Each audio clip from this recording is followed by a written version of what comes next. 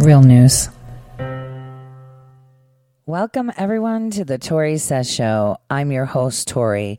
Today is January 13th, 2020. It's a Monday. Is it Friday yet? So this week, we're going to have a lot of developments coming up, a lot of people talking, a lot of new names coming down. I was very surprised to see someone else today bring up someone that has been hiding in the shadows, someone that has been around in our Middle Eastern politics and revolving around nuclear energy from Iran-Contra to the war in Iraq to up to the surface. So many names coming up from the past, and that just goes to show that everything you seek is usually in the past. Everything you need to know, you already have. Coming to you live every Monday through Friday, 12 to 2, only on Red State Talk Radio. We break down the news the way it is intended to be. Now, I think we should kick it off with our president and his interview on the Ingram angle. It was extraordinary because he told you a lot there is to know. And more so, a great thing that we saw come to was Nancy Pelosi answering that. So we're going to deconstruct her interview. And then we're going to talk about Libya, Turkey, and what's going on that end. For today, kind of like a foundation thing. Before we begin, I just wanted to say, you know what I found pretty incredible? So the royals, right? We have the Brits calling out Meghan Markle for, she's just a person that wants to climb the ladder. She's, whipped Prince Harry into submission. It's not about racism. It's about this. No, it's about mutiny. See, one thing we need to understand about corrupt clowns is that there's the old blood, you would say, the royals that have been dominating and planning this new world order that they've envisioned with their failed Muslim infiltration in the 1300s, ending with the Spanish Inquisition and then taking power and reign, weaponizing religion. And now we've come to an era where we've seen new players come up on that front.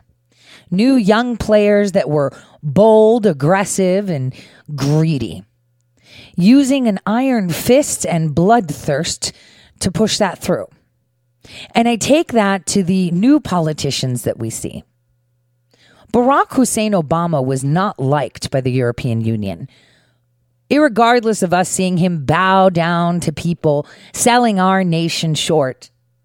He did things in the Ukraine that the EU did not agree with. His aggressive stance and his remedial and amateur moves indicated someone in a rush for some reason.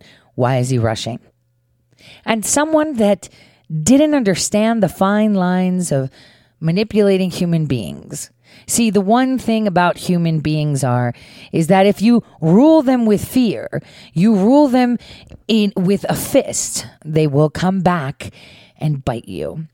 But suddenly we've had a huge push for controls, not only in the respects of bagging and tagging you, chips, facial recognition, biometrics, but we're talking, what if you've been tagged on a molecular level? We'll get to that tomorrow. So this young, amateur, aggressive type person that walked into politics, global politics, and annihilated any sense of freedom the people of the United States had. The person that took it to that point where he was supposed to hand it over to the wicked witch of the West. He's now giving advice to the rebel royals. And a lot of people are like, oh, Meghan just wants to be in movies. Oh, Meghan just wants this. Why are they going to Canada? Activating the crown in Canada, trying to split the crown to the young and thirsty, the ones that are being told how to dominate. Because apparently Michelle, Michael, and, Barack Hussein have been giving advice to them of how to rule outside of England. Interesting. I hear that Hussein has been hanging out in Canada a lot. What's the plan there? No more Trudeau, no more eyebrow gate rule. That's to come. So let's begin today's show listening to our president on the Ingram angle. Mr. President, we just learned that Nancy Pelosi has announced she's sending articles of impeachment next week to the Senate. What's your reaction? Well, I think it's ridiculous. She should have sent them a long time ago. It belittles the process. What they've done to impeachment, it's like I was interviewed by a very, very good writer, reporter, somebody that you know very well. I could say Bob Woodward. He said he's doing something, and this time I said, maybe I'll sit down. Because nobody's done more than me. I mean, nobody, if you look at 3 years with the economy, with regulations, with the tax cuts, with everything, all the things, we've rebuilt our military. Our military was totally depleted. Our military was old and depleted. And he said, you don't look like somebody who's under impeachment. As you know, he slightly covered Nixon, and he covered Clinton. But Bob Woodward, he said, you actually look like you've won everything. You look happy. I said, I am happy. So maybe I'm wired a little bit differently. Impeachment managers, anyone that you would prefer to see? She hasn't named them yet. We have a team. No, we have a team. But her impeachment managers, but I would love to ask a couple of their people some questions like, Schiff, why did he lie? Why did he make up my statement? Totally made it up. But again, the whole thing unraveled when I put in the transcript, because it's all about the transcript, and it's all about the president of Ukraine saying he did nothing wrong. How long do you think this will last? Well, it depends. If they have a trial, it probably takes a few days or a week, and or unless we want to have a bigger trial where we bring in the whistleblower, which I'd love to do, and I'd love to bring in the informer who disappeared. I'd love to bring in the second whistleblower who disappeared. I'd love to bring in the inspector general. Why did he bring it up there? He should have never done it. He didn't want to see the call. He didn't want to see the call. He took this whistleblower, who's a fraud. He took the whistleblower's report and he put it in. They said to him, no, if that's the case, if you have to do that, what we'll do is we'll show you the actual call. No, I don't want to see it. What's that all about? Why did he do that? Inspector General. So I'd like to interview the Inspector General. Why did he do that? And put everybody through. You worried about future presidents? What this is going to do to the presidency in the future? I think it cheapened the word impeachment. I think impeachment's a very ugly word, but I think this cheapened the word impeachment. I think Nancy Pelosi and Schiff, because he's corrupt. I mean, here's a guy stands up at the United States Congress and repeats a conversation, except it was a fraud. He made up a conversation. He was saying my conversation, and it was totally wrong. And he knew it. He said, don't call me, I'll call you. That's from The Godfather. That's a mafia statement. I never said that. He said 8 times quid pro quo. It was no times. He made up a conversation and repeated it in front of Congress. And because he has immunity, we can't do anything about it. I'd like to say, why did you do that? No, these people are frauds, and it's very bad. No, they've cheapened the word impeachment. It's a bad word to start off with. I really say it. It's an ugly word. To me, it's a very ugly word. But maybe it played to our benefit. When we talk about impeachment now, it looks like McConnell is agreeing with Josh Hawley's proposition to dismiss these articles of impeachment if Pelosi doesn't send them over.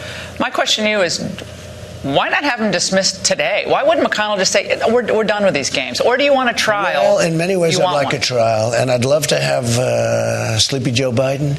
I'd love to have his son. I call him Where's Hunter. I've changed his first name to Where. Where's Hunter?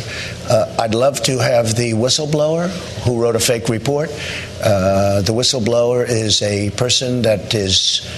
You know who the whistleblower is. By the way, everybody knows who the whistleblower is. But whistleblower is still working in the White House? Everybody, I don't want to say, but everybody knows about the whistleblower.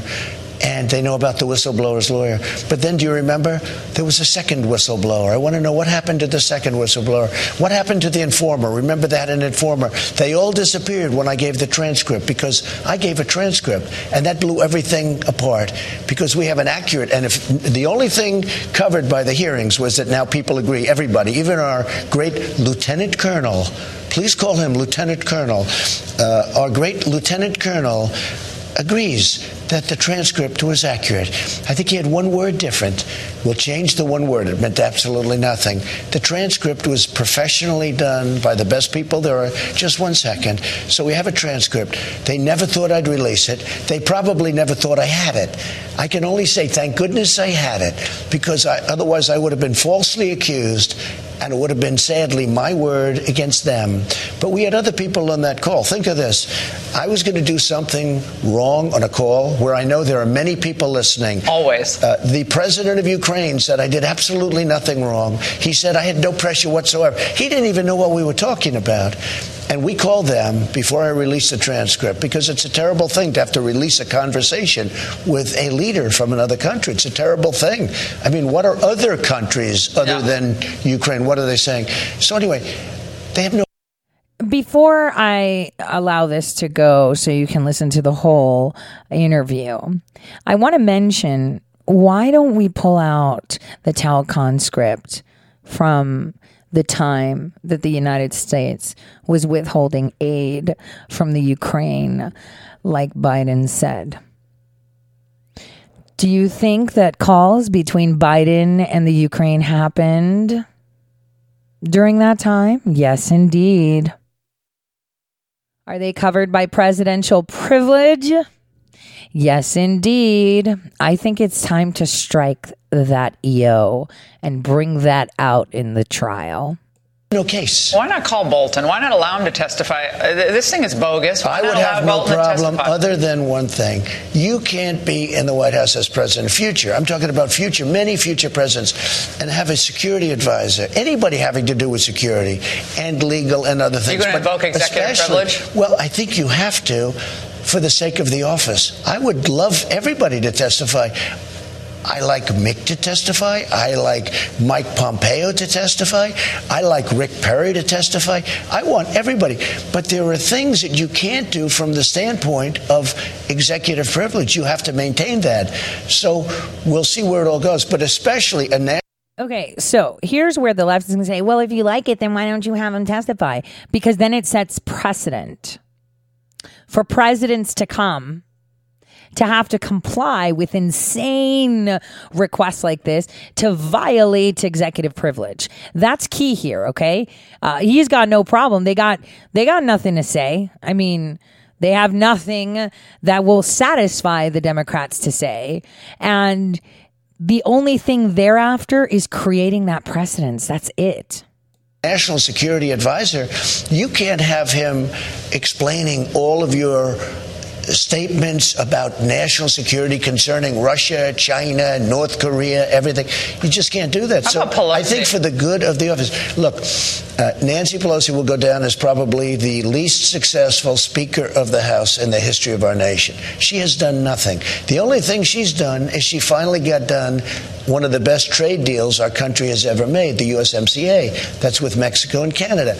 But I did that. She doesn't even know what it says. She has no idea what it says. She was forced to do that. You know why? She wouldn't have done it. But she did nothing. So now she can say, I signed something. She is obsessed with impeachment. She has done nothing. She's going to go down as one of the worst speakers in the history of our country. Now, she's obsessed with impeachment because they need to stop him. He is dismantling a global network. It's not just here. It's not just to save the skin of her son or the sons of others.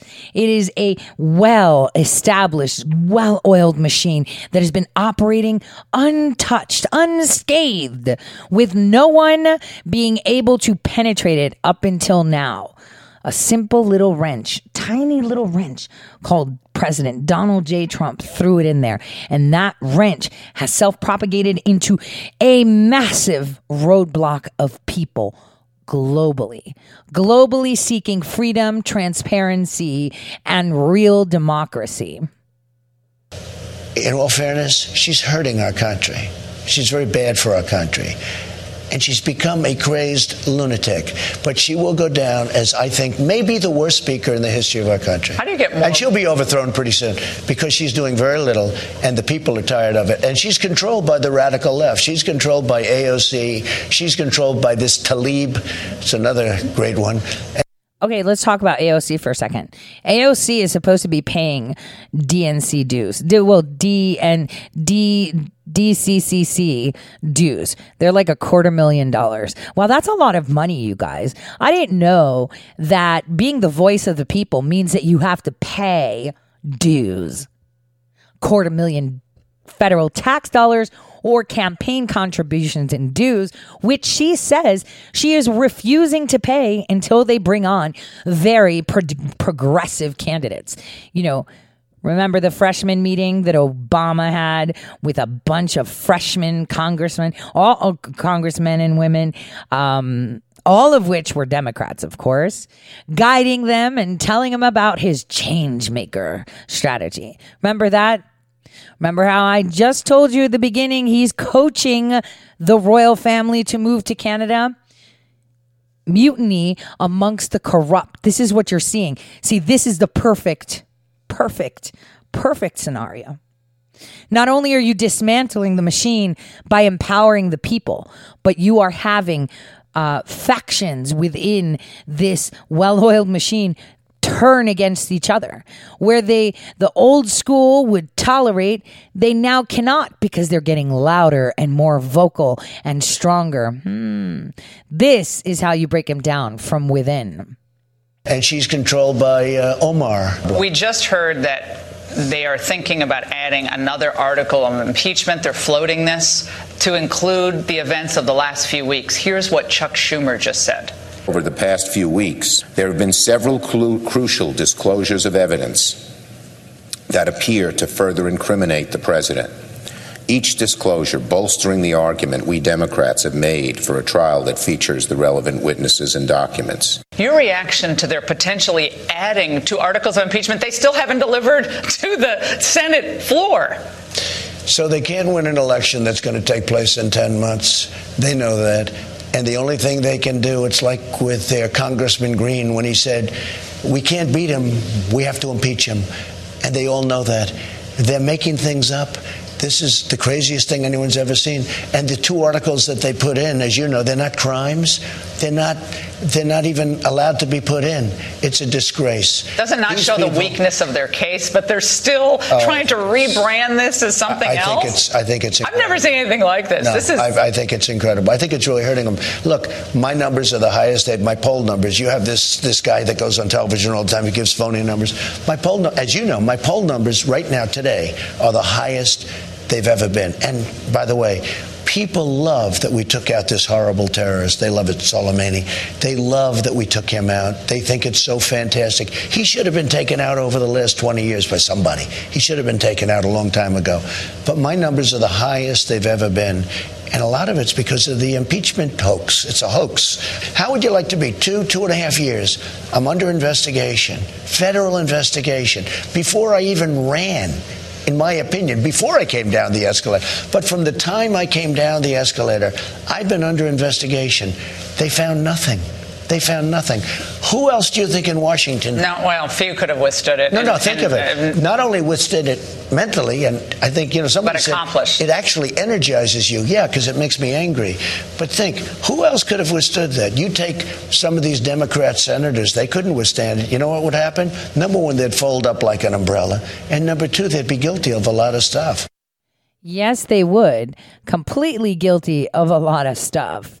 But that's the thing that I don't see people appreciate is the immense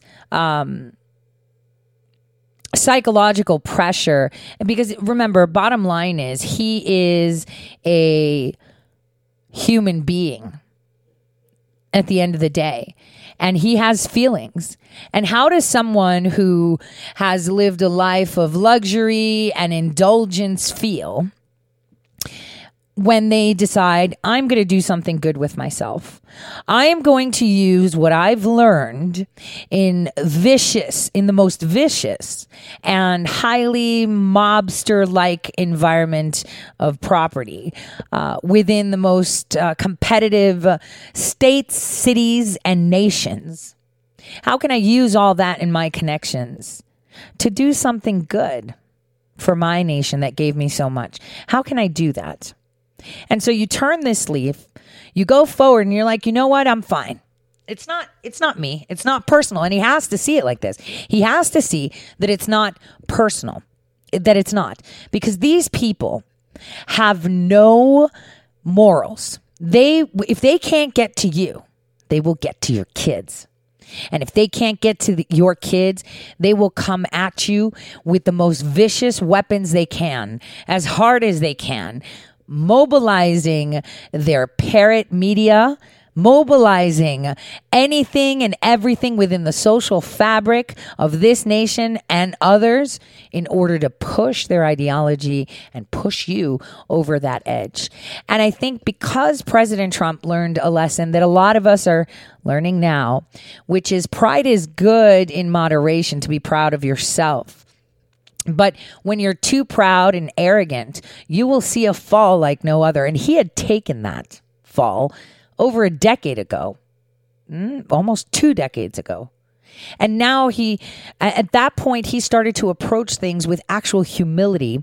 And that allowed him to grow as a person, as a business person, and be who he is today, which is incredible. Now, for the next half hour, and starting now, actually, I want to put out Nancy Pelosi's discussion, where she discussed with George Stephanopoulos a lot of things, but specifically she said something that was like, what? Trump will be impeached forever, ever. Wait a minute. Listen. I think we all saw that video that Millie Weaver put out where she was asking people, if President Trump is impeached, will you vote for him? Yeah.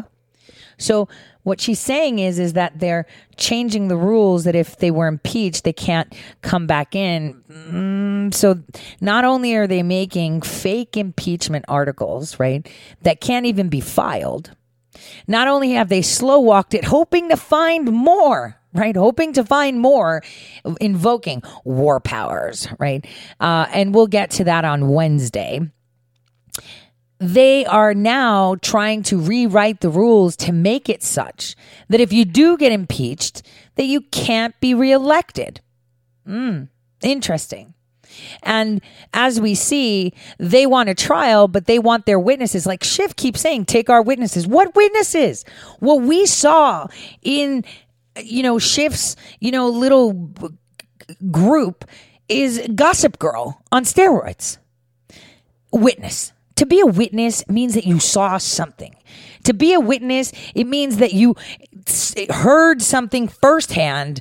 You have personal knowledge. All we heard is, I heard, and then that person of the fifth cousin removed janitor that was married to my neighbor's wife. Like what? We had... what is it called? How did they call them? Scholars that constitutional scholars that witnessed nothing, but they had a ton of opinion to go behind it. I mean, it's insane. It is completely insane. At this rate, you could go to court and have 10 people that just don't like you, and then suddenly you're in jail, and you're like, wait a minute, it's hearsay. They're witnesses to what? Well, their opinion. No, that's not how the law works in the United States. That's not how things work. And if you're out there and you're on the fence about, do I vote for Trump? Do I do this? Think about it this way.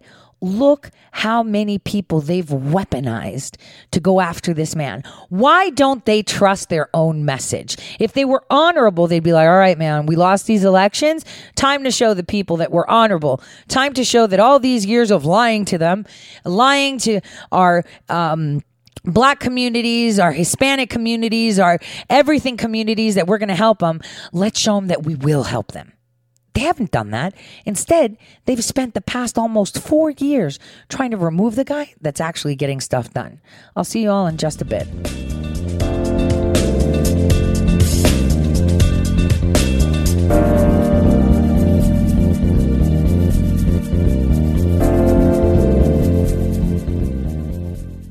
All right, welcome back, everyone, to the Tori Says Show. I'm your host, Tori. So continuing on this, now we're going to listen to what Nancy Pelosi has to say.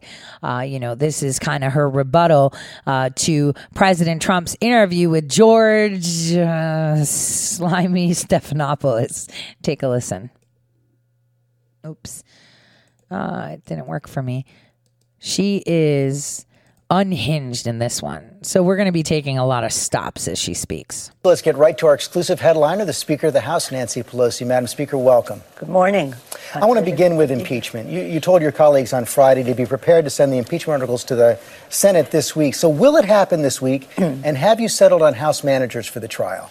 Well, what I did say is I would be consulting with my members this week on Tuesday morning at our regular caucus meeting that we would vote to send them over, and we'll determine in our meeting when we send them over. But I've always said I would send them over, so there shouldn't be any mystery to that. Okay, so no, I'm not sending them over. On Tuesday, we're going to discuss holding a meeting to vote when to send them over. What? Like, how long are we going to drag this? Up to the State of the Union? Is that what we're doing? How long do you want to drag this out? What are you waiting for, Nancy? Why are you buying time? Because you just think because you supposedly put out the word impeachment, it means nothing now. You've cheapened the meaning. It means absolutely nothing. When that word had power, which inferred to the people that they were powerful enough to remove someone, you've just cheapened it as just a slander, type of move, like racism. No longer has the base. You're racist. Nobody cares anymore. You're racist about it. Ooh, you don't like peas. Racist. You don't like, vegetables. Racist. I don't like you. Impeached. And it's like nobody cares anymore. They've cheapened that notion. So here's, I said I was going to send them, but we're going to meet on Tuesday and discuss when we're going to send them. And then we're going to discuss when we're going to vote so that we can send them. So first we're going to discuss it, and then we're going to vote, set a date so that we can vote on when to send them. You heard that? We did want, though, and we think we accomplished in the past few weeks, is that we wanted the public to see the need for witnesses with firsthand knowledge of what happened. But we don't have witnesses with firsthand knowledge of what happened. Yovanovitch didn't even have firsthand knowledge, and she got fired, right? She only heard from a friend of a friend of a friend that they were investigating her. She only heard from a friend of a friend of a friend that she was in trouble for being the gatekeeper of the Department of Justice, not allowing Ukrainians from, the office of the prosecutor general to come to the United States and meet with our Department of Justice, which is clearly written out in the Treaty of 1999 about how they work on criminal investigations. But she didn't even have firsthand knowledge. Are you going to tell me those clowns that you brought up had firsthand knowledge? None of them did. All of them had hearsay. The only firsthand knowledge they had is their actions and their contribution to this treasonous act. This is racketeering at its finest. Documentation, which the president has prevented from coming to the Congress as we review this. But as you know, Leader McConnell didn't budge on witnesses at all. He's not promising. Well, I think that he will be accountable to the American people for that. Over 70% of the American people think that the president should have those witnesses testify. So again, it's about a fair trial. They take an oath to have a fair trial, and we think that would be with witnesses and documentation. So that dynamic now the ball is in their court. Fair trial? This was a complete partisan move. In history, it'll be seen as a partisan move from the House. How is this going to be a fair trial again? By providing what? Are you going to give us the recordings where you were eavesdropping? Huh? Are you going to give us the wiretaps? Are you going to tell us why the IC's IG didn't even want to listen to the call to compare to what the whistleblower had to say? Oh, no. Because the whistleblower was just the lamb going to the slaughter. We need a person. We need a name. Just put it on there. They can't know that we've been wiretapping. They can't know what we've been doing. Shame. Either do that or pay a price for not doing it. One of the points that Senator McConnell has made is that they're just following that he's going to follow the Clinton model, that you have a couple of weeks of presentations by each side, and then you have a vote on witnesses. It was 100-0 vote for that procedure back in 1998, 1999. So why isn't it fair now? It isn't the same thing. There are at least 6 reasons, and I could take the whole program. Wait a minute, not the same thing. This is an impeachment, so you're changing the rules. We had a president that lied that he didn't rape a woman. Then you convinced the woman to say that she consensually, got into that affair in the Oval Office. So people think that she was the mistress when she was actually a rape victim and had a lot more to say than just, he made me do this. But okay. Going on how it is different. What's the biggest one? The biggest one is that the witnesses were all deposed. Those witnesses that eventually came were all deposed. The president has not allowed the witnesses to be deposed for the House or for the Senate. Yeah, we don't know what they're going to say, so we can't have them there, okay? So we need to know what they're going to say before they go. Kind of like the sealed testimonies that they don't want to give out because they kind of gave out some information that they don't want to put in there, Kind of like the way Schiff was releasing the transcripts and he had his own, summary. So don't bother reading all of it. Here's a summary. This is what it says. And then when you read it, it's like, kind of didn't say that. Yeah, so the evidence was there. It was just a question of bringing it more to the forefront. So that's a very major difference. You can depose the witnesses or you can't.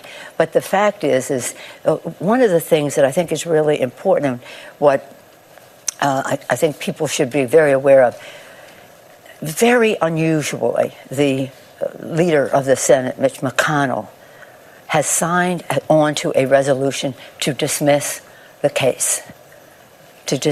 Of course you're going to dismiss the case. You have articles of impeachment that don't count. You have articles of impeachment that don't demonstrate any crimes. And you're painting a target on Mitch McConnell's back. Sounds like a very threatening interview. It's the case. That, in his view, may be But he's committed to having the presentations first now. I'm telling you that he signed on Thursday to a resolution to dismiss the case. Dismissing is a cover-up. Dismissing is a cover-up. If they want to go that route again, the senators who are thinking now about... Hold on. So they're dismissing it. Here's why. Let me tell you. So you know how Schiff has his skiff, right, with all this information? He's not even releasing it to them. He's like, no, we're just going to give you what we want to give you. You can't have access to everything as to why we did everything. That's not how it works. This is not Venezuela. This is not the European Union. We get to face our accusers always, and we get to see what you have. It's called discovery. You can't just decide, well, you know what? We're just going to go to court with this, and we're just going to omit any exculpatory evidence or anything that might paint our hands with red. Voting for witnesses or not, they will have to be accountable for not having a fair trial. You made the point that the president has blocked the witnesses, and that's true, but some of your critics have said that the House could have done a lot more to... See, here's where Stephanopoulos drops, oh yeah, the president blocked the witnesses and that's true. No, George, you suck. You're not a journalist. You're a snake because he's not blocking the witnesses because he wants to. He's doing it to protect future presidents from having this precedent be set. That's a fact. He doesn't have to. He has nothing to hide, but they do. To exhaust the alternatives, to go through the entire process in the courts and get to see if they would rule on witnesses. One of those critics is a very important figure in the Senate, Senator Susan Collins. Here's what she said. The House chose not to go to court to enforce its subpoenas. So there are gaps in what the House has sent us. I don't understand the House's decision on that. So that isn't even true. We are in court on the witnesses. Actually, President Trump took you to court. It could take a very long time. You pulled back the subpoena on John Bolton. Well, but on the other witnesses, we have been in court, and we haven't eliminated the possibility of ever subpoena. Oh, we need John Bolton. Oh, he's hiding John Bolton. Oh, we need John Bolton. Yeah, we did. We have the other witnesses, but just not him. Let's skirt over that. Going forward with Bolton, but he has said in this 2-week period, that was another piece of progress that we made, that he would respond to a subpoena from the United States Senate. But the fact is that the President of the United States, again, quite different from President Clinton. President Clinton allowed the witnesses to come forward.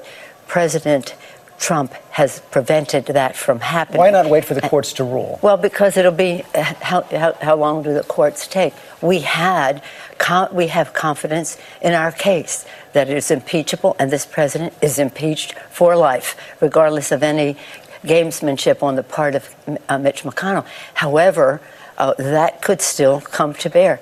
But we're confident in the impeachment, and we think that it is enough testimony to remove him from office. However, we want the American people to see the truth. And why are they afraid of the truth? So if the Senate does not subpoena John Bolton and other witnesses, will the House move to subpoena Well, him? it's not excluded. It's not excluded, but we'll see what they do. But we do think there's enough evidence to remove the president from office. But we've done our job.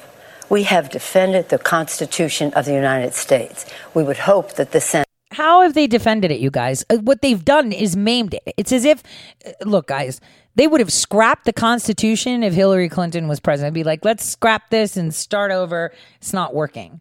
I mean, that's basically what they would have done. And they've been scrapping the Constitution ever since they took their seats in this Congress. That's basically what they've done. I don't see how they're defending it, because to defend the Constitution means that my vote counts. You have been cheating our votes with your fancy algorithms and your, I mean, come on. Let's be honest, you guys. Even their own elections within their own party are fixed. And they're upholding the Constitution? Dude, are you insane? See, Pelosi, old school, old blood, right? Wanted the hammer so bad that she got rid of her opponent by beefing up Ocasio, and now Ocasio is biting her.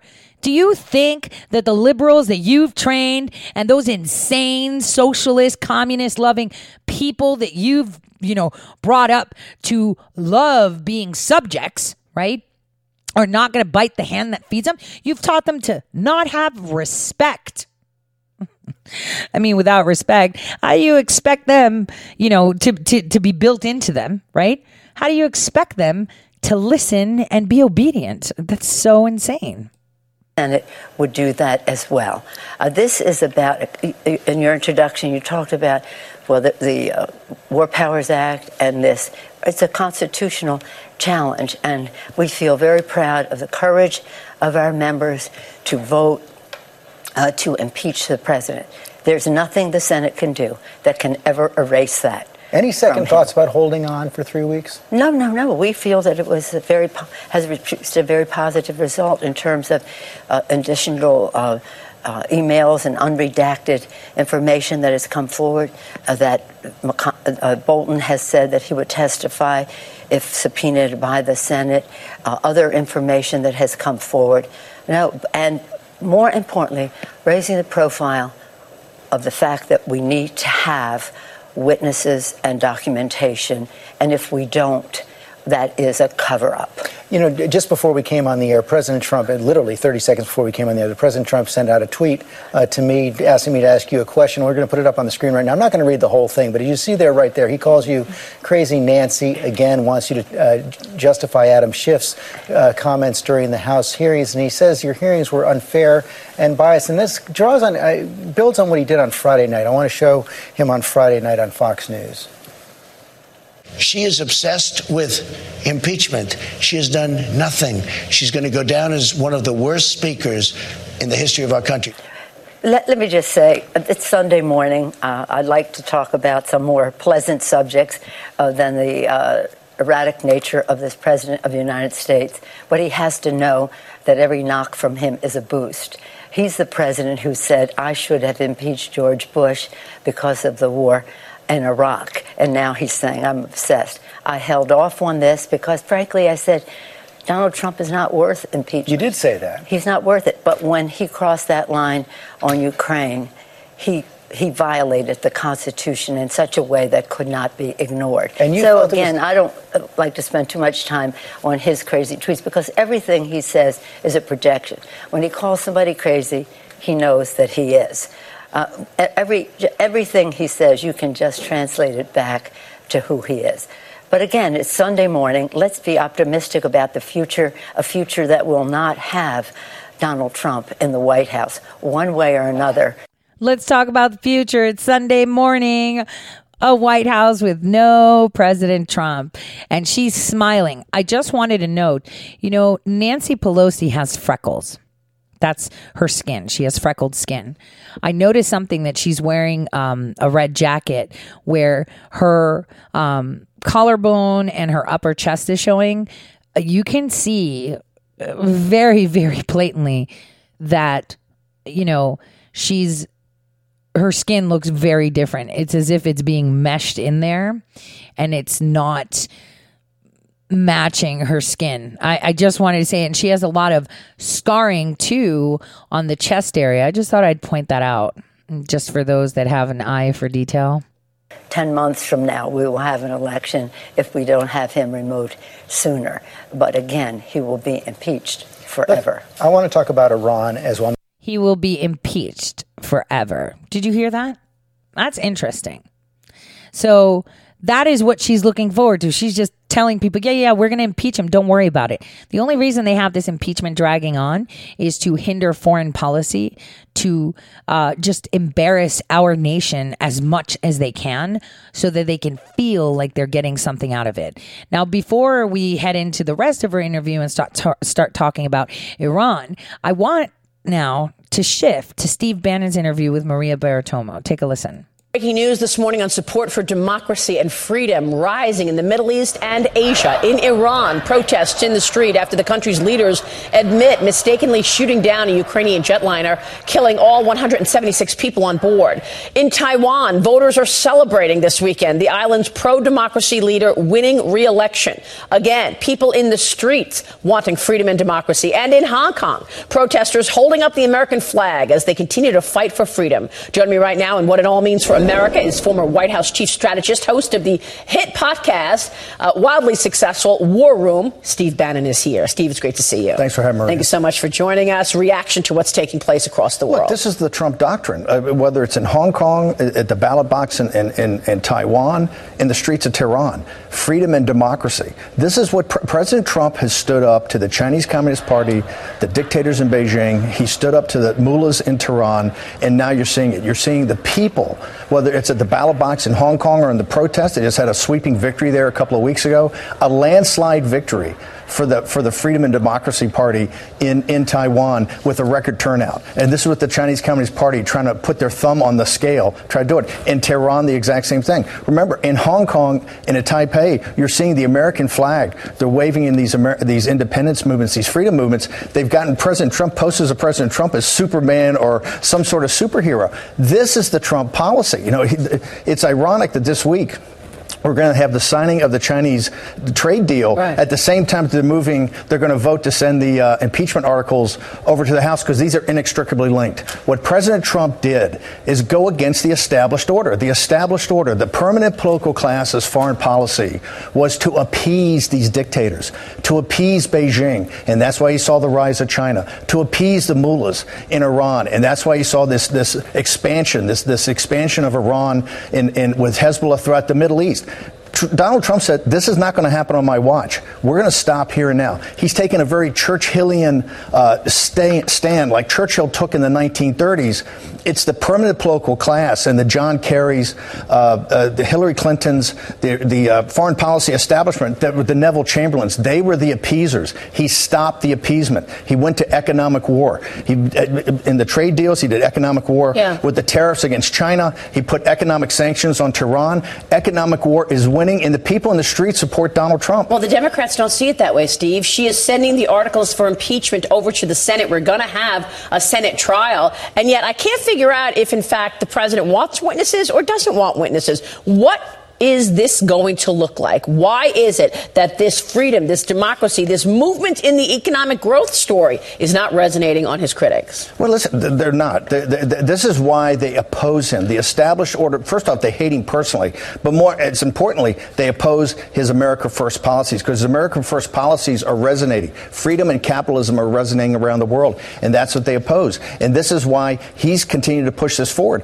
Remember, when they put these articles of impeachment up, what they want to do is basically Bigfoot everything he's doing. They want to have, and this is, I think, the problem Mitch McConnell has, is that they see this kind of trial as being on C-SPAN, right, with some very tight legal arguments. I think President Trump, and the reason on Laura Ingraham the other night, he called for an expanded witness list, was he understands that the jury is not the Senate. The jury is the American people, but the audience is the world. They're watching on the streets of Taipei. They're watching in Hong Kong. They're watching in Tehran. They're watching and see if the established order can back down Donald Trump. And Donald Trump has the ability to win here. And that's why I've been calling it the trial of the century. He calls it the crime of the century. It is the crime of the century. It should be treated like that. And that's why on Laura Ingraham, he walked through the witnesses he wants. I think those witnesses have to be called. The crime of the century, meaning that this was a coup. Kevin McCarthy was on several times over the last year, who called it the worst coup that we've seen ever in our history of our country. That's why the president called for these witnesses. Let's listen to the president on Laura Ingraham the other night in that great interview. Watch. I'd like a trial, and I'd love to have Sleepy Joe Biden. I'd love to have his son. I call him Where's Hunter. I've changed his first name to Where. Where's Hunter? I'd love to have the whistleblower who wrote a fake report. Will we get there? Will we actually get all those people to testify? Because that will expose the crime of the century. If they're making a big deal on the Democratic side, and some of these moderate senators are starting to call, they want Bolton and Mulvaney and the emails and vote at OMB, bring them. What do they have to show? Donald Trump did nothing wrong. This is why it's just like his support of the freedom movements throughout the world. And yesterday he tweets out in Farsi to support the people in the streets of Tehran. The established order were appeasers. They appeased the Chinese Communist Party. They appeased the mullahs. He stood up to that. And he showed you in the crime of the century, we should have the whistleblower up. We should have Hunter Biden up. And we should have the gentleman Horowitz who wrote the IG report. We should have those people up there. They should testify. If you have to trade off by having John Bolton and Mick Mulvaney, who cares? What are they going to say? Right? What President Trump said at the very beginning of this, when we started our podcast, unity and substance. I did nothing wrong. This call was perfect. And I think the facts bear him out. It's one of the reasons, two reasons Nancy Pelosi slow walked this. One was to find more evidence, okay, because they didn't have it. And they're afraid that guns are going to be turned back on them for a weak case. The second was to make sure she could Bigfoot President Trump's State of the Union message. That's why she slow walked this entire thing. President Trump understands that the jury is the American people. The audience is the world. The world is watching this. That's why he has to take a hard stand, I believe. So you want him to delay the State of the Union. I got to ask you about that, because you are asking him, calling for him to make this announcement tomorrow morning. Let's take a short break. And I'm back with... Okay, so that's actually pretty interesting, right? He's called for the delay of the State of the Union. I'm all for that, too. I mean, there's no point in having a State of the Union when they're trying to impeach him. I wouldn't even trust him. I'd have a remote 2020, we're in a new era State of the Union. Do it from the Oval Office. Sit there and give your speech at the Oval Office. Don't even go to Congress. Don't do it. Your State of the Union could be to the people. Televise it. And that way the people can see it. Make sure that the White House has it. I would do the same thing. I wouldn't even go there. And if you want to have a State of the Union, you can discuss the ailments of it. That's where I would be. I'd discuss the ailments and how Congress is out of control and they need to be reined in.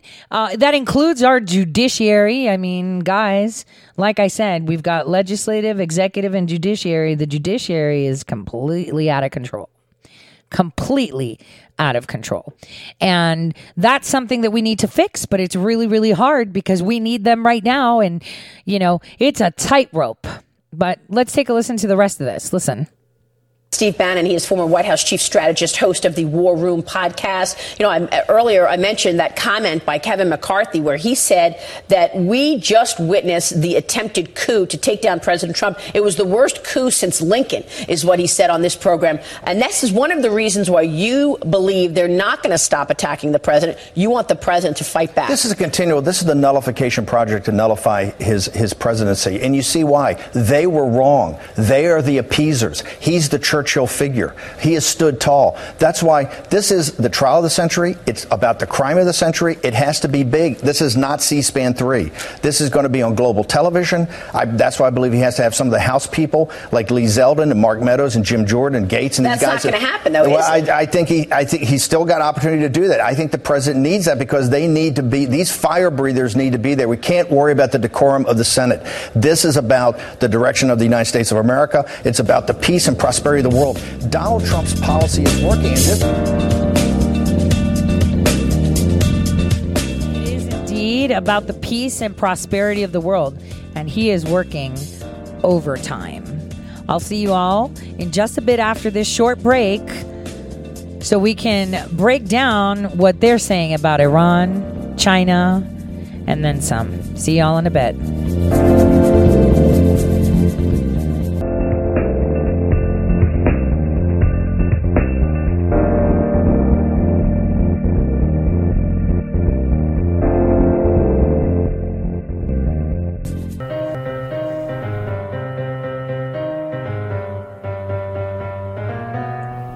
Real news. Welcome back, everyone, to the Tori Says Show. I'm your host, Tori. This is the second hour of the Tori Says Show. And in the first hour, we deconstructed a bit of Pelosi's interview with George Stephanopoulos, which was pretty insane. And then she goes on to speak of other things that I want us to examine, as well as Steve Bannon, where we cut him off as he's talking about how and what is going to occur, or what his analysis of this is. Now, I don't always agree with Steve, but I have to say that he's pretty on point on the State of the Union, and I'm all for it. Now, I'm going to revisit in this second hour what I've been saying for a very long time in regards to the mainstream media. It's not something new. The fake news is not new. It's been going on for a very long time. Way before my time, there was a very good musician.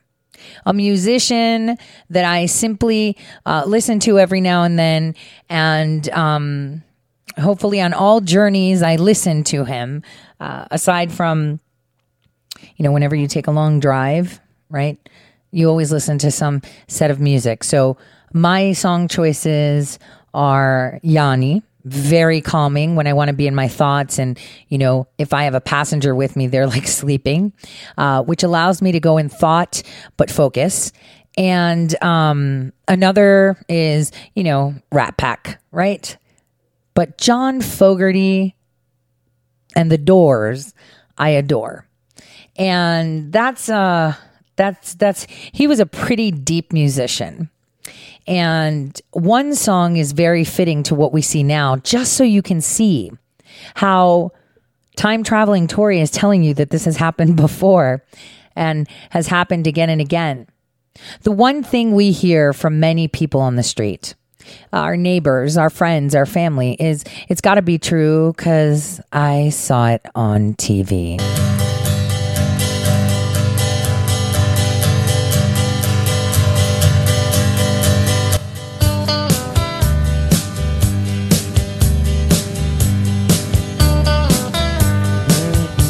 They sent us home to watch the show coming on the little screen.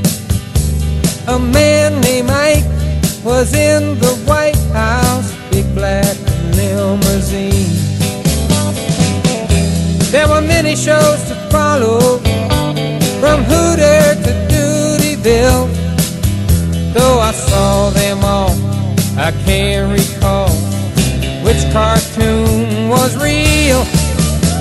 The coonskin caps, Yankee bats, the hound dog man's big start.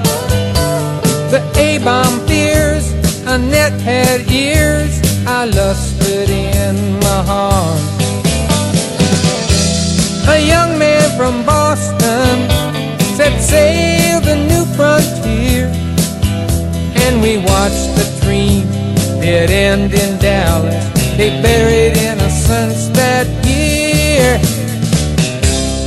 I know it's true, oh so true, 'cause I saw it on TV. We gathered round to hear the sound coming on the little screen. The Greek had passed, the old men laughed, and all the girls screamed. 'Cause four guys from England took us all by the hand. It was time to laugh, time to sing, time to join the band. But all too soon we hit the moon and covered up the sky. They built their bombs and aimed their guns, and still I don't know why. The dominoes tumbled and big business roared. Every night at 6 they showed the pictures and counted up the score. I know it's true, oh so true, 'cause I saw it on TV.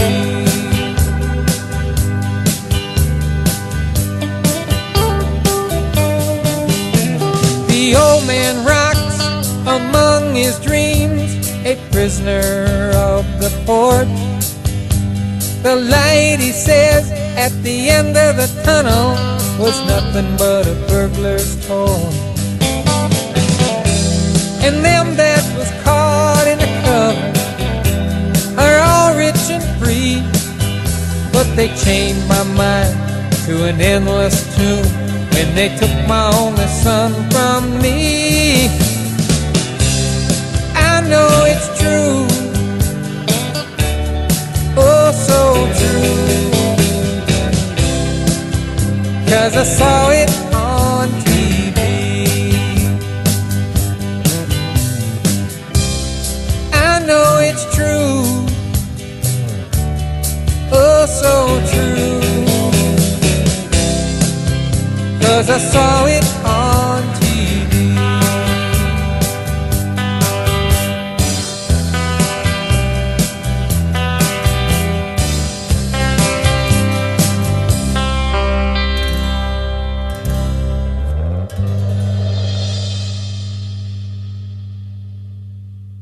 Exactly. We see it on TV and we know it's true, right? That's the way it is. We see it on TV and we know it's true. How true is that? When they wagged the dog on the Iranian war, right? Iran did not go to war with the U.S. Iran was shooting in Iraq. Iran was doing all these things. So let's get to Pelosi, where she starts talking about Iran and everything else before we get back to Bannon and before we get to the nitty gritty. Take a listen. I'm not sure it's a more pleasant subject, but I do want to talk about that. Well, no, it's not unpleasant to talk about the Constitution of the United States. This is what we take an oath to protect and defend.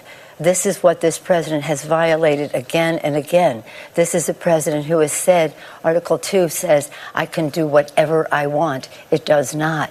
This is a constitution that Benjamin Franklin said is a republic if we can keep it, not a monarchy. And Article 2 says, well, I can do whatever I want, makes it a monarchy. So this is in defiance of the valor of our founders and what they established. Now, you saw that on TV. I mean, you know, it's a monarchy if you do what you want. Kind of like a partisan impeachment. Totally not a monarchy. Totally not ruling with the fist. Totally not ruling against the people, right? And just loyal to his oath of office. And so, you know, as I say, every knock from him is a boost, and everything he says about somebody else is a projection. You said he's violating the Constitution again and again. Do you think it's possible that the House might have to file new articles of impeachment? Well, let's just see what the Senate does. The ball will be in their court soon. And as I say, we think that the American people have been very fair about saying, yes, we do want to see witnesses. That wasn't part of the discussion 3 weeks ago. Let's move on to Iran right now. Several of your colleagues have taken issues with the administration's justification for taking out General Soleimani. They said it was designed to stop an imminent attack, and President Trump has said that Soleimani was planning attacks on 4 U.S. embassies. I know you can't talk specifically about the intelligence you've received, but do you think the administration has been straight with the American people about the reasons for taking out General Soleimani? I don't think the administration has been straight with the Congress of the United States. When I was informed with the conference... Hold on. I don't think he's been straight with the Congress of the United States. So he's not been straight with the people to say we've had valid intelligence that says that there were imminent attacks. Space Force. But that's not our problem. It's the fact that Congress didn't know about it so that they can mitigate. You hear this? She's telling you with her own mouth. Information that the United States had taken out Soleimani, who is a terrible person. Let's not be confused. And the motivations of Iran are bad. So there's no question about that. And again, with my intelligence background, I'm fully aware of the danger of Soleimani. However, what we want to do is not escalate a war. When they called and told me, the Secretary of Defense and the Chairman of the Joint Chiefs confirmed that we were involved in this action, I said, well, you should have informed the Gang of Eight in advance of this leadership and the chairs of the Intelligence Committee and ranking members, House and Senate. We had to keep it close. You had to keep it close. Well, we had to keep it close because we didn't want it to get out. Yes, when you have leakers everywhere, we didn't want it to get out. And that's true. That tells you everything you need to know. I mean, you saw it on TV, right? I mean, they would be dropping that, and suddenly as our guy sitting in Arizona or, wherever he may be, or, Minot, the pilots, the virtual pilots, sitting there with the drones, not flying them, just waiting to push that button. Suddenly, boom, the guy's gone because CNN called their CNN, and that was it. What? We don't tell the enemies what we're doing. And unfortunately, there are people in the House that are the enemy of the people.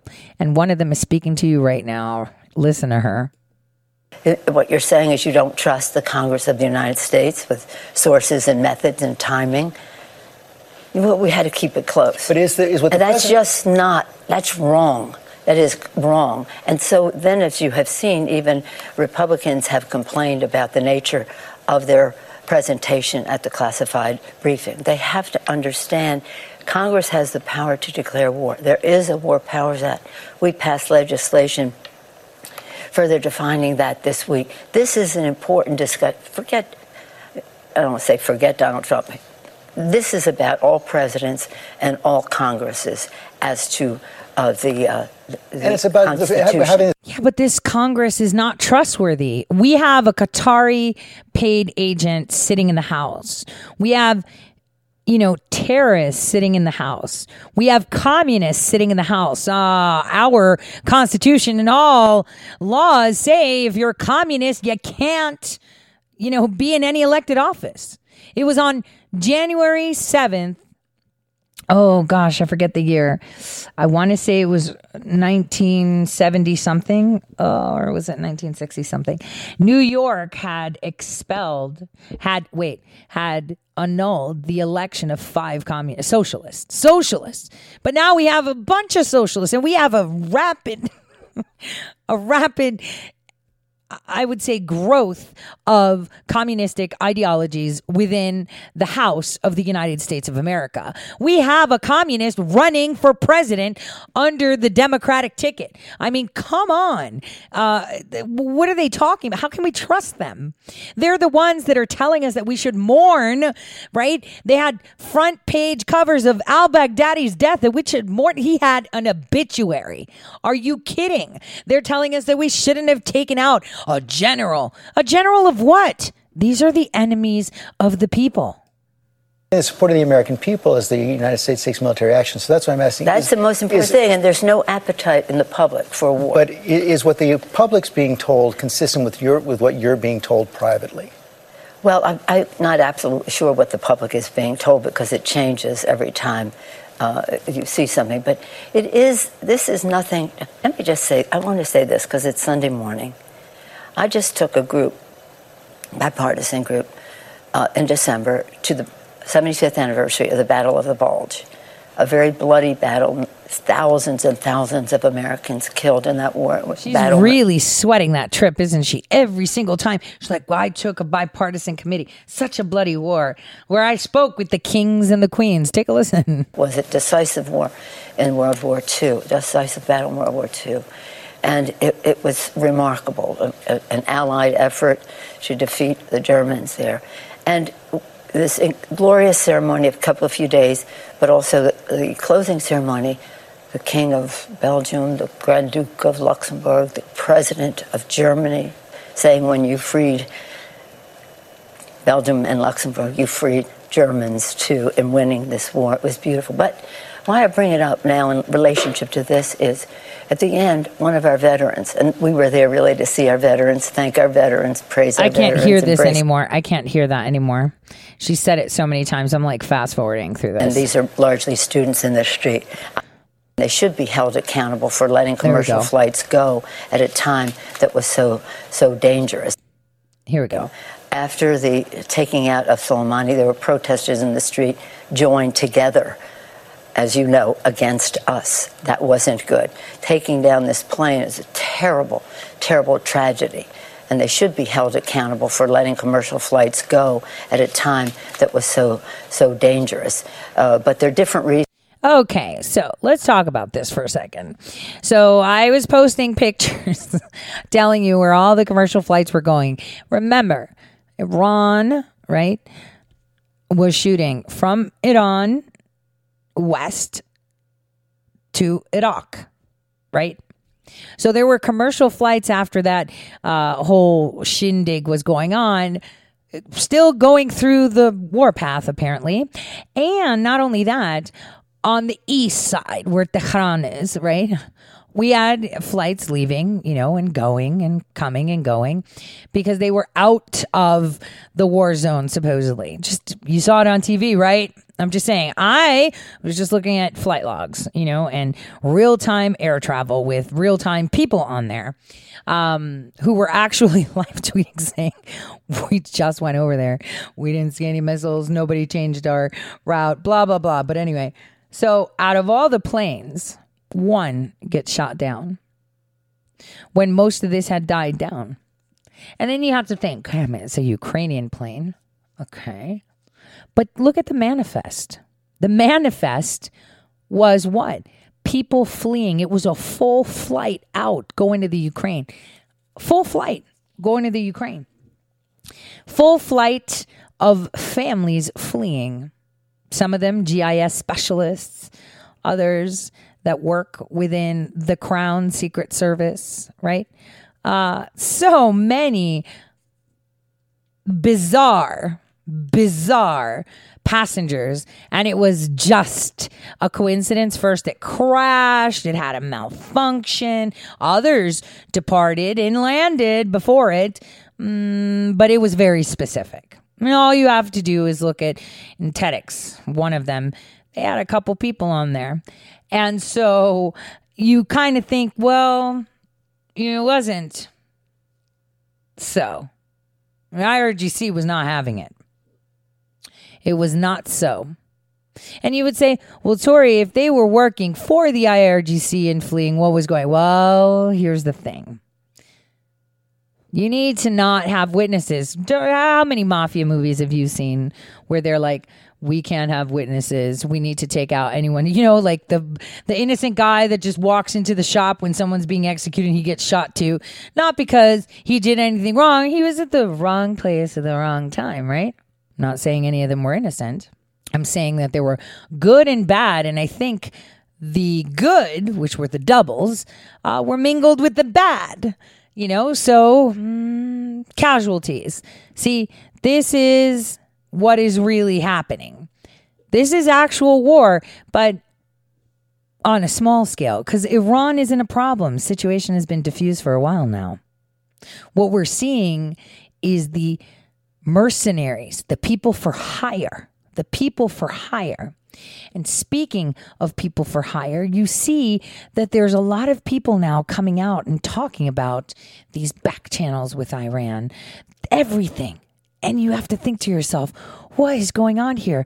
I saw it on TV. It seems a little bit weird. I'm not understanding what's going on. You're never going to understand what's going on. Never. Because they don't want to tell you. Because they don't want you to know. That's why I've said, just listen to your president. Listen to what he has to say. That's all you have to listen to. The minute you listen to your president, you will understand where you're going and what's happening. That's the bottom line. You don't need to listen to anybody but yourself. You have the ability for critical thought. You don't need to be told on TV, what to feel, how to feel, and when to feel. You don't. Kind of like the song said, right? It said, I don't know which cartoon was real because it's all rubbish. Because you saw it on TV, it's real. This is confusing. They're showing you pro-Soleimani protests when there's video from people on the ground on their phone showing you protests against Iran. Oh, but no, they're telling you that's not true. It's not. Before we get into more on that, I want you to listen to a short clip of military power comparison between Turkey and Iran. Okay. I hope that this is the right clip. Let's take a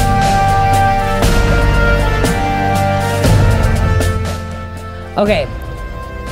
So it's not. So I'm going to give you the facts. So Turkey on a global scale is ranked number 9. Iran is number 13. Both of these military forces are found in the Middle East, right? And Asia, right? And the total population of both of these nations, total population, is 80 million. Okay. Turkey has 80 million people. Iran has just under 83 million people. So about the same, right? Up and about 80 to 85 million as a total population. Okay. That's the size. Okay. Think size. And then we have manpower. Think of how many of them are actually able-bodied males fighting age. You got about 40 million Turks and about 47 to 48 million Iranians. And then the age of fighting age, the average age of the majority of their population, let's say, the majority of their population is 30. Okay? They're not super old. Now, how big are they in size? Well, in square kilometers, Turkey is 783,000, close to 784,000 square kilometers. Iran is 1.6 million and then some change square kilometers, just so you know. So they're massive, right? They're big in size. And they all have coastlines. Obviously, Turkey has a larger coastline, but so does Iran. They have a coastline. They have about 2,500 kilometers, I guess. And Turkey has about 7,000 something kilometers of coastline. So they have water access. They share borders. So you know how we share, 2,000 miles? Well, Turkey shares with various nations over 2,800 kilometers. And Iran shares over close to 6,000 kilometers of shared border territory, just so you understand the impression, right? So they have waterways, they have vast land, they have, a lot of people that are, coming together. And so Turkey had their Independence Day, which is really weird, on October 29th, 1923. Now listen to this. Peter Strzok Sr. had successfully installed the IRGC in March of 1979. On April 1st, 1979, Iran declares that as Independence Day. Independence from what? So, with these nations having 35 million for Turkey and about 40 million for Iran being military eligible and being draftable, that's a lot of people. And they have about 1.5 million coming in. Active total personnel, Iran has about just under 1 million. Active personnel, almost 1 million. Reserves, they have about 500,000, 500,000. And they have tanks. All of them do. So Iran has just under 2,000. They have armored vehicles, which is just under, 3,000. But Turkey has about 10,000, just so you know. And Turkey also has propelled self-artillery of about 1,200, something Iran doesn't have. They only have like a measly 440, considering the size of the nation. That's not allowed. But towed artillery using things like trebuchets, per se, no. Rolling guns. They have about 2,500 of those. And so, the statistics show just how much power they have. And the reason I say this is because the majority of the things that Iran has, it is from Turkey. Turkish missiles, Turkish planes, Turkish boats, Turkey, with Ukrainian software. It's important that we mention that. Okay? It is very important that we mention that. I mean, they did have a lot of stuff from the UAE from back in the day, but the majority is Turkey, which is hand-me-down American. I'll see you all in just a bit after this short break.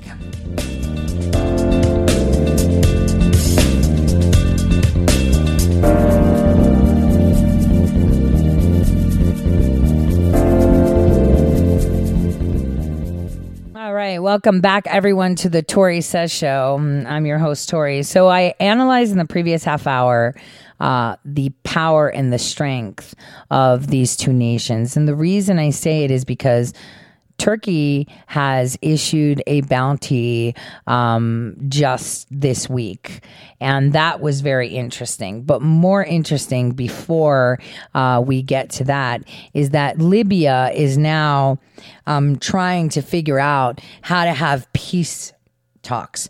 So Libya, as you know, has a little portion called Tripoli that is controlled by the UN, Turkey, and Qatar.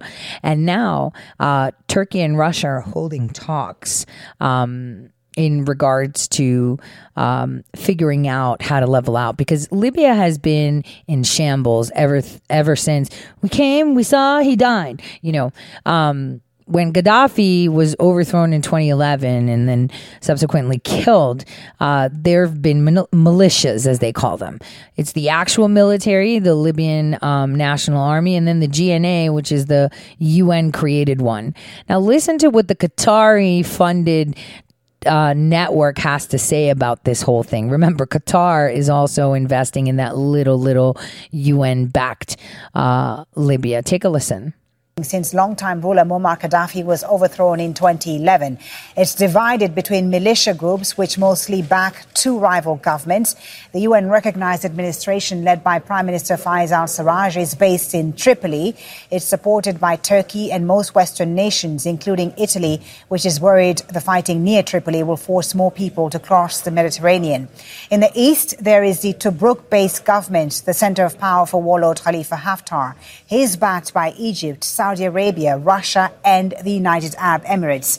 France is also accused of providing military support to his forces. In a moment, we'll be speaking to Jamal El-Shail, who's in Turkey's capital, Ankara. But first, we go to our correspondent in Moscow, Step Vasin. So, Step, tell us about who is in Moscow and how we're expecting things to play out this Monday. Well, the Ministry of Foreign Affairs spokeswoman has now confirmed on Facebook that both leaders are actually inside the Foreign Ministry's building. Sarraj arrived earlier this morning and Haftar was already here since last night. And they will join, as she writes, the meeting that's ongoing now between the Ministers of Foreign Affairs and Defense of Russia and Turkey. So there is this suggestion that they will all be in the same room together soon. We have to wait and see.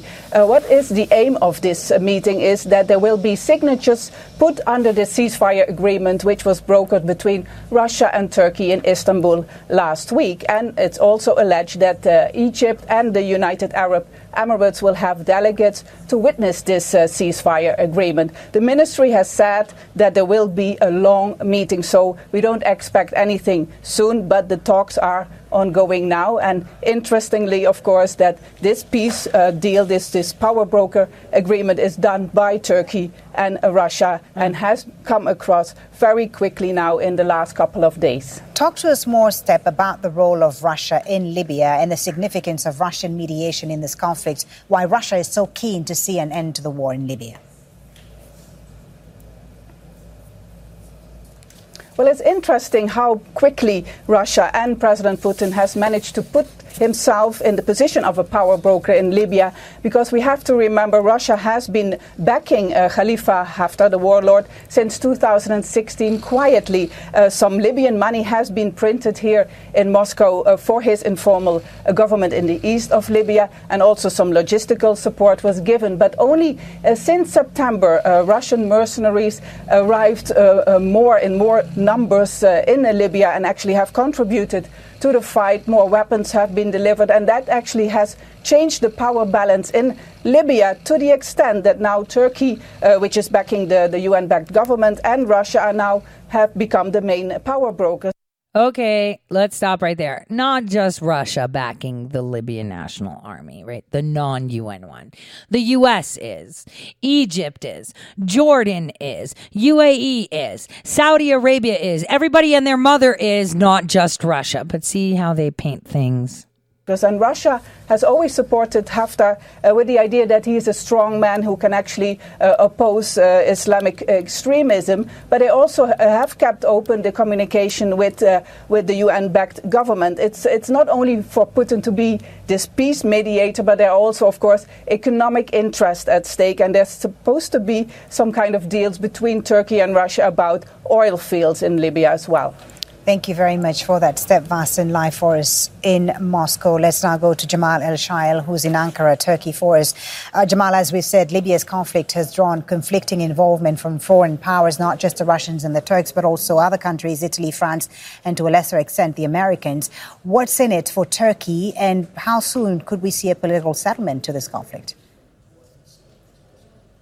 Well, there's a lot at stake here for Turkey from different perspectives in terms of the fact that both Libya and Turkey share maritime borders in the Mediterranean Sea. They have now several bilateral agreements that they have signed between the two governments in recent months, the mutual defense agreement, as well as one looking at the demarcation of those borders in the Mediterranean Sea to allow for joint extraction of natural resources from there. And if we continue looking at strategically across the Mediterranean Sea, you're talking about the flow of a lot of the refugees who will be leaving North Africa coming towards Europe. There is a large part that Turkey is concerned with, or that would implicate Turkey as well. So there's a lot as far as the Turks are concerned, but also beyond that, when you look at Turkey's own strategic foreign policy objectives in terms of trying to find some sort of balance of power within the wider Middle East and North Africa region, because prior to Turkey's maybe coming to the forefront of the situation in Libya, you didn't really have that power balance. You had people who were supporting Haftar, namely the United Arab Emirates and Egypt and others, who believed that there needed to be a reversal of the clock from the Arab Spring of 2011 and a reinstatement of these strongmen, as Step was talking about, military individuals who essentially would continue the status quo of autocratic regimes in the Arab world. Whereas all right, let's stop this clown. So listen, bottom line is everyone knows that they do not want any more, clown agency type established governments. They don't need Goldman Sachs coming in to tell them how to do their business. They just want people of the people to be represented there. That's simply it. That is simply it. No if, ands, or buts.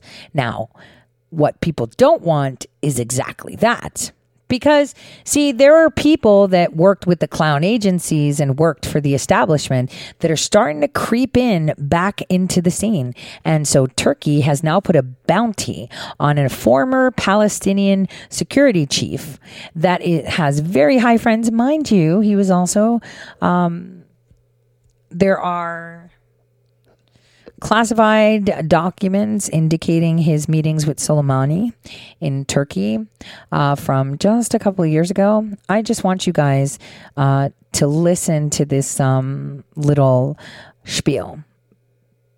Take a listen to this. Few individuals in the Middle East embody the contradictions and backroom wheeling and dealing more than Mohammed Dahlan. He is someone straight out of a Cold War spy novel, it seems, on whom Turkey last week placed a $700,000 bounty for his capture, according to the newspaper Haaretz, and $1.7 million, according to the website Middle East Eye. Dahlan is a Palestinian from the Gaza Strip and was the Palestinian Authority's chief of security between 1993 and 2007, during which time he was also a protege of Palestinian leader Yasser Arafat. In 2007, when the Hamas party took over the Gaza Strip, Dahlan was accused of funneling U.S. weapons to Fatah fighters and of fueling a civil war between Hamas and Fatah. Then, in 2011, the Fatah party expelled him after evidence emerged that he might have been involved in the poisoning of Yasser Arafat on Israel's behalf. Here at the Real News Network, we have previously discussed his role in Yemen when he cooperated with the Israeli Spare Operations Group mercenary company on behalf of the United Arab Emirates. So even though Dahlan has been suspected of collaborating with the Israeli government and also with the CIA, he is now considered to be a candidate to replace Mahmoud Abbas as head of the Palestinian Authority. How is this possible, and what does Dahlan represent in this complicated situation, which involves not only Israel and Palestine, but also Turkey, Egypt, Libya, the UAE, and the United States? Now, the reason I mention him is because we have a U.S. State Department related former clown agency guy that came out into the news cycle in 2017 with all this corruption coming out from the Democratic Party, who had FARA violations, who is now trying to run to lead Lebanon. So think all of these clowns coming out of the woodwork that had done deals before to betray their nations, to supposedly facilitate, but in essence, what they did was they pretended to be fighting Hamas, but they weren't really fighting Hamas. They were helping build Hamas, betraying one of the two parties. So at that point, Israel and the U.S. were supposedly shaking hands and being friends. But on the other hand, the U.S. was weaponizing and building armies of terrorists like Hezbollah and Hamas. And it wasn't the U.S., it wasn't you and I, it was the corrupt Democrats to make sure that they still have a boogeyman to keep everyone in check. Because see, the one thing that the Third Reich didn't like are people that are independent, people that are frugal, people that are determined, people that move forward. Anyone that can move forward without permission is not allowed to live. That was the thing. That was the thing of Hitler. You either get in line or you're eliminated from the line. That's the way it goes. So this is why all of this is coming back. We're seeing that the Democrats are simply an image of what the Third Reich used to be, pushing all their rhetorics from the way government should be structured to their notions of creating divisive rhetoric and creating pockets of people that will be demonized and dehumanized, pushing vaccinations. That was Hitler's number one. I mean, I want to bag and tag you, but I got to do it on a level that you can't see, maybe molecular. So that's going to be a discussion for tomorrow. So what we're seeing now is a huge, rapid development in the Middle East on how things are moving. And not only that, Russia, China, and the United States are now racing. What are they racing to? Take a listen. It's a very sobering thought that hypersonic weapons, for the most part, cannot be defended against right now. You could certainly see a launch of a missile booster rocket carrying a hypersonic weapon, but once that weapon, say it's a glider, releases from the rocket, you lose track of it. Currently, there are 3 countries that are vying for the lead in hypersonic weapons development: China, Russia, and the United States. Let me start by talking about China. They recently tested a hypersonic weapon called the Xingkong-2. It's a hypersonic cruise missile.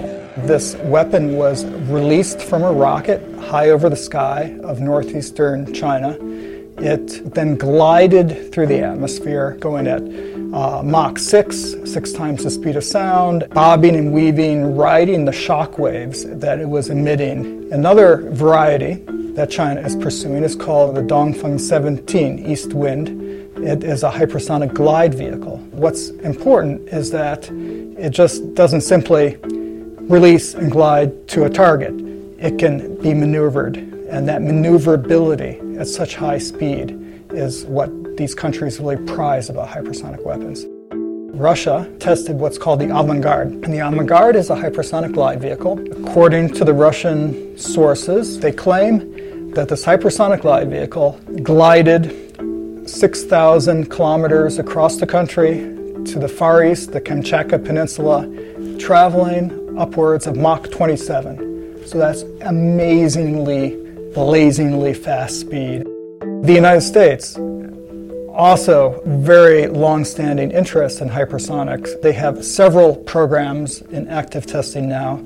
All branches of the military are pursuing hypersonic weapons, both the glide vehicles and the cruise missiles. The hypersonic cruise missiles, they are called air-breathing, so they propel themselves through the air.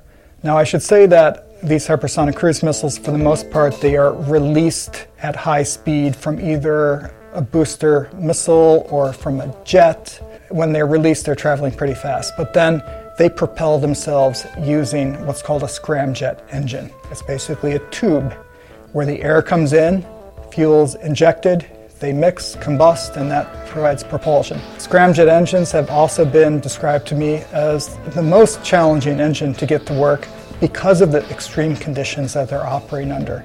And the reason is when air is moving so fast at hypersonic speed into this tube, molecules have fractions of milliseconds to mix with the air. There are other problems as well, and that has to do with the boundary layer of air that the vehicle is traveling through at hypersonic speed. This boundary layer actually thickens the faster you go at hypersonic speed. And in this very complex kind of physical environment, turbulence causes spikes in temperature. And the spikes in temperature can heat up the skin of the vehicle to very high temperatures. Traveling at very high hypersonic speeds, high Mach numbers, air around the vehicle ionizes to the extent that radio signals have trouble getting through. So let's say these hypersonic gliders that can go upwards of Mach 25, 27, you would have this problem communicating with them. Testing vehicles at these hypersonic speeds, it's extremely expensive. So there's been very limited testing, and because there's been limited testing, you have a pretty patchy success rate. Russia is already deploying hypersonics. They beat the US to the punch in that way. It really is a competitive space race in a way. Space Force. I'm just saying a lot of this stuff is coming to the surface so we can realize what's really going on behind the scenes. From the impeachment, which is just a distraction, to the fake war in Iran and disallowing us to execute foreign policy, which promotes freedom, independence, and power to the people, to the space race. The race that we had lost because we vested it in the crown and the royals. You know, the ones Pelosi keeps talking about, how, you know, they're great and perfect and so amazing. And I was there with the king of so-and-so and so-and-so. And they were telling me so-and-so. Like, nobody cares about so-and-so. We care about America, Cracker Jacks, and baseball and what our nation is doing. That's the bottom line. I mean, you know, we're seeing, just like Steve Bannon said, people in Hong Kong raising up for the U.S. People in Iran saying, make Iran great again. This is what they're saying. People in Lebanon scared completely scared of what's going on. And I'm going to give you a scoop. And I say this as a scoop because today I am going to be preoccupied. So this is quite early in the morning that I'm recording this. I'm going to tell you, sources tell me that Lebanon is going to be the center of everything. Because, Lebanon was the one that first forfeit all their rights to any voting in the assembly. And now they're realizing when they forfeited their right to a voice, right, that they are in so much trouble, right? They are in so much trouble because as a nation, they're failing, kind of like Ocasio, to pay their dues. But what's important for people to understand is that when people in these Middle Eastern nations and European nations that have forfeited their rights to the United Nations that claim sovereignty wherever they go, they don't run to another Arab nation. They don't run to the European Union. They run to Asia. They run to China and Japan to hide. And what's interesting is, how we have like Coca-Cola, Pepsi, GMC, Nissan, all of these companies, in all these nations, that have, presence. Well, just as a fun fact, but the former CEO of a car conglomerate from Lebanon, a big one, right, actually ran away from Lebanon, ran away to Lebanon, to escape court in Japan. I'm just saying, why would the CEO of Nissan in Japan run to Lebanon to escape court from Japan? Because if you run from Lebanon to Japan, nobody can touch you. Thus, if you run from Japan to Lebanon, nobody can get you because they don't talk and they don't share. This is how criminals hide each other. And this is how they help penetrate ranks. I'm just saying it's getting pretty interesting right now, and it's getting pushed and pushed and pushed. And I urge you, as they push on for their fake news, to tell you it's got to be true because you saw it on TV. You need to listen to your president, because many, many people say that if the Senate doesn't do this, it's unfair trial. Listen, man, if any judge sitting on a bench says that they're going through with a trial with no crime, no evidence, right? That's a sham of a court. And I can speak from experience. There's no crime, no evidence, no reason to start this, but a judge is going to entertain it, means that they give power to the fake establishment, to the witch hunts. It's horrific. It is horrific. But I have to say this. We should not trust everyone in the Senate. Look at the people in the Senate. I mean, a lot is coming out where a lot of them will have to recuse themselves for interest, blah, blah, blah. And the more of us that start putting our nose down, eyes up, and start focusing with stars forward, there won't be one senator eligible to even sit as jury. Okay, let's just be right there. On top of that, Chief Justice Supreme Court Roberts, are you kidding? Like, head corrupt man, the guy that single-handedly has destroyed all faith in the FISA court, we're going to trust him to sit? I'm just saying. Look at all these senators. They come in with, I don't know, $20 million net worth, which, doesn't seem much like a public servant type thing. It's more self-servant, right? Suddenly after one term are worth, 3 times as much. Totally makes you question why they started to serve the people. I mean, that's the question there. Why would you serve the people at this age when you have so much? Why are you coming in? Why do we keep voting in these people? Guys, we need to vote average Americans. People that don't have 2 pennies to rub together, live paycheck to paycheck, have had the same job for like 20 years, put their head down, work, white picket fence, divorce. Who cares? We just need average Americans. We don't need bankers. We don't need lawyers. We need people.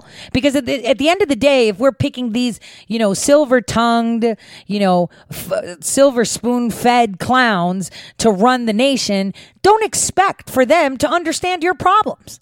If you don't have average Joe that's working in the factory, the guy that's working at the power plant, the trucker, right? The guy that's been driving for a living, the coal miner, the steel miller, the secretary, right? The executive assistant, whatever you want to call it, corner shop owner, gas station pumper. If they're not the ones in our house, how do we expect these idiots that have millions upon millions of dollars to relate to us? How do we expect that to happen when you're picking representatives? Oh, they're so, they're successful and I will put them in. No, you won't. You need to put your neighbor in that just retired, or you need to put his wife that's kind of smart, went to college, but, took a back seat because they had kids. Take that woman and put her into Congress, because she'll understand the housewife. She'll understand the husband bringing home the bacon. She'll understand bills, repossessions, everything. Those are the type of people we need in Congress. And this is what the president is trying to tell you. Aside from the corrupt clowns, he's trying to tell you that. And if you look at the people that he can actually pick himself to run, that he promotes to run, it says everything. Don't listen to the TV. Listen to you. Look at a neighbor that's really good at doing paperwork, or, that has a good point of view. Why aren't they running? You should be encouraging your neighbor to run. You should be encouraging them to run, because it's our nation. He's giving the power back to us, the people. Why aren't we taking this opportunity? Why isn't anybody doing this? Why aren't they pushing? Why aren't they going forward? I mean, I'll tell you what, if I could, I would have. I've got way too much going on. I would have. I'm saying it straight. All of us. You know what? If there were 20 people on the ballot, it has to come down to it. Everyone keeps complaining, oh my God, they're all crooks. Well, what are you doing about it? What have you done to fix that cycle? What have you done to elect your average Joe, average Sally? What have you done? Nothing. So you can't really complain unless you do something, and that's to ensure that the right people are in office. That's what we have to do. This is what we have to do now. Keep that in mind this week, because there is so much coming out, from James O'Keefe to possibly an indictment coming out. Oh my gosh, is it Friday yet? The 17th of January is so awesome, even for me personally. Everyone, yes, just stand fast and pray. God bless from all of us here at Red State. I'll see you tomorrow.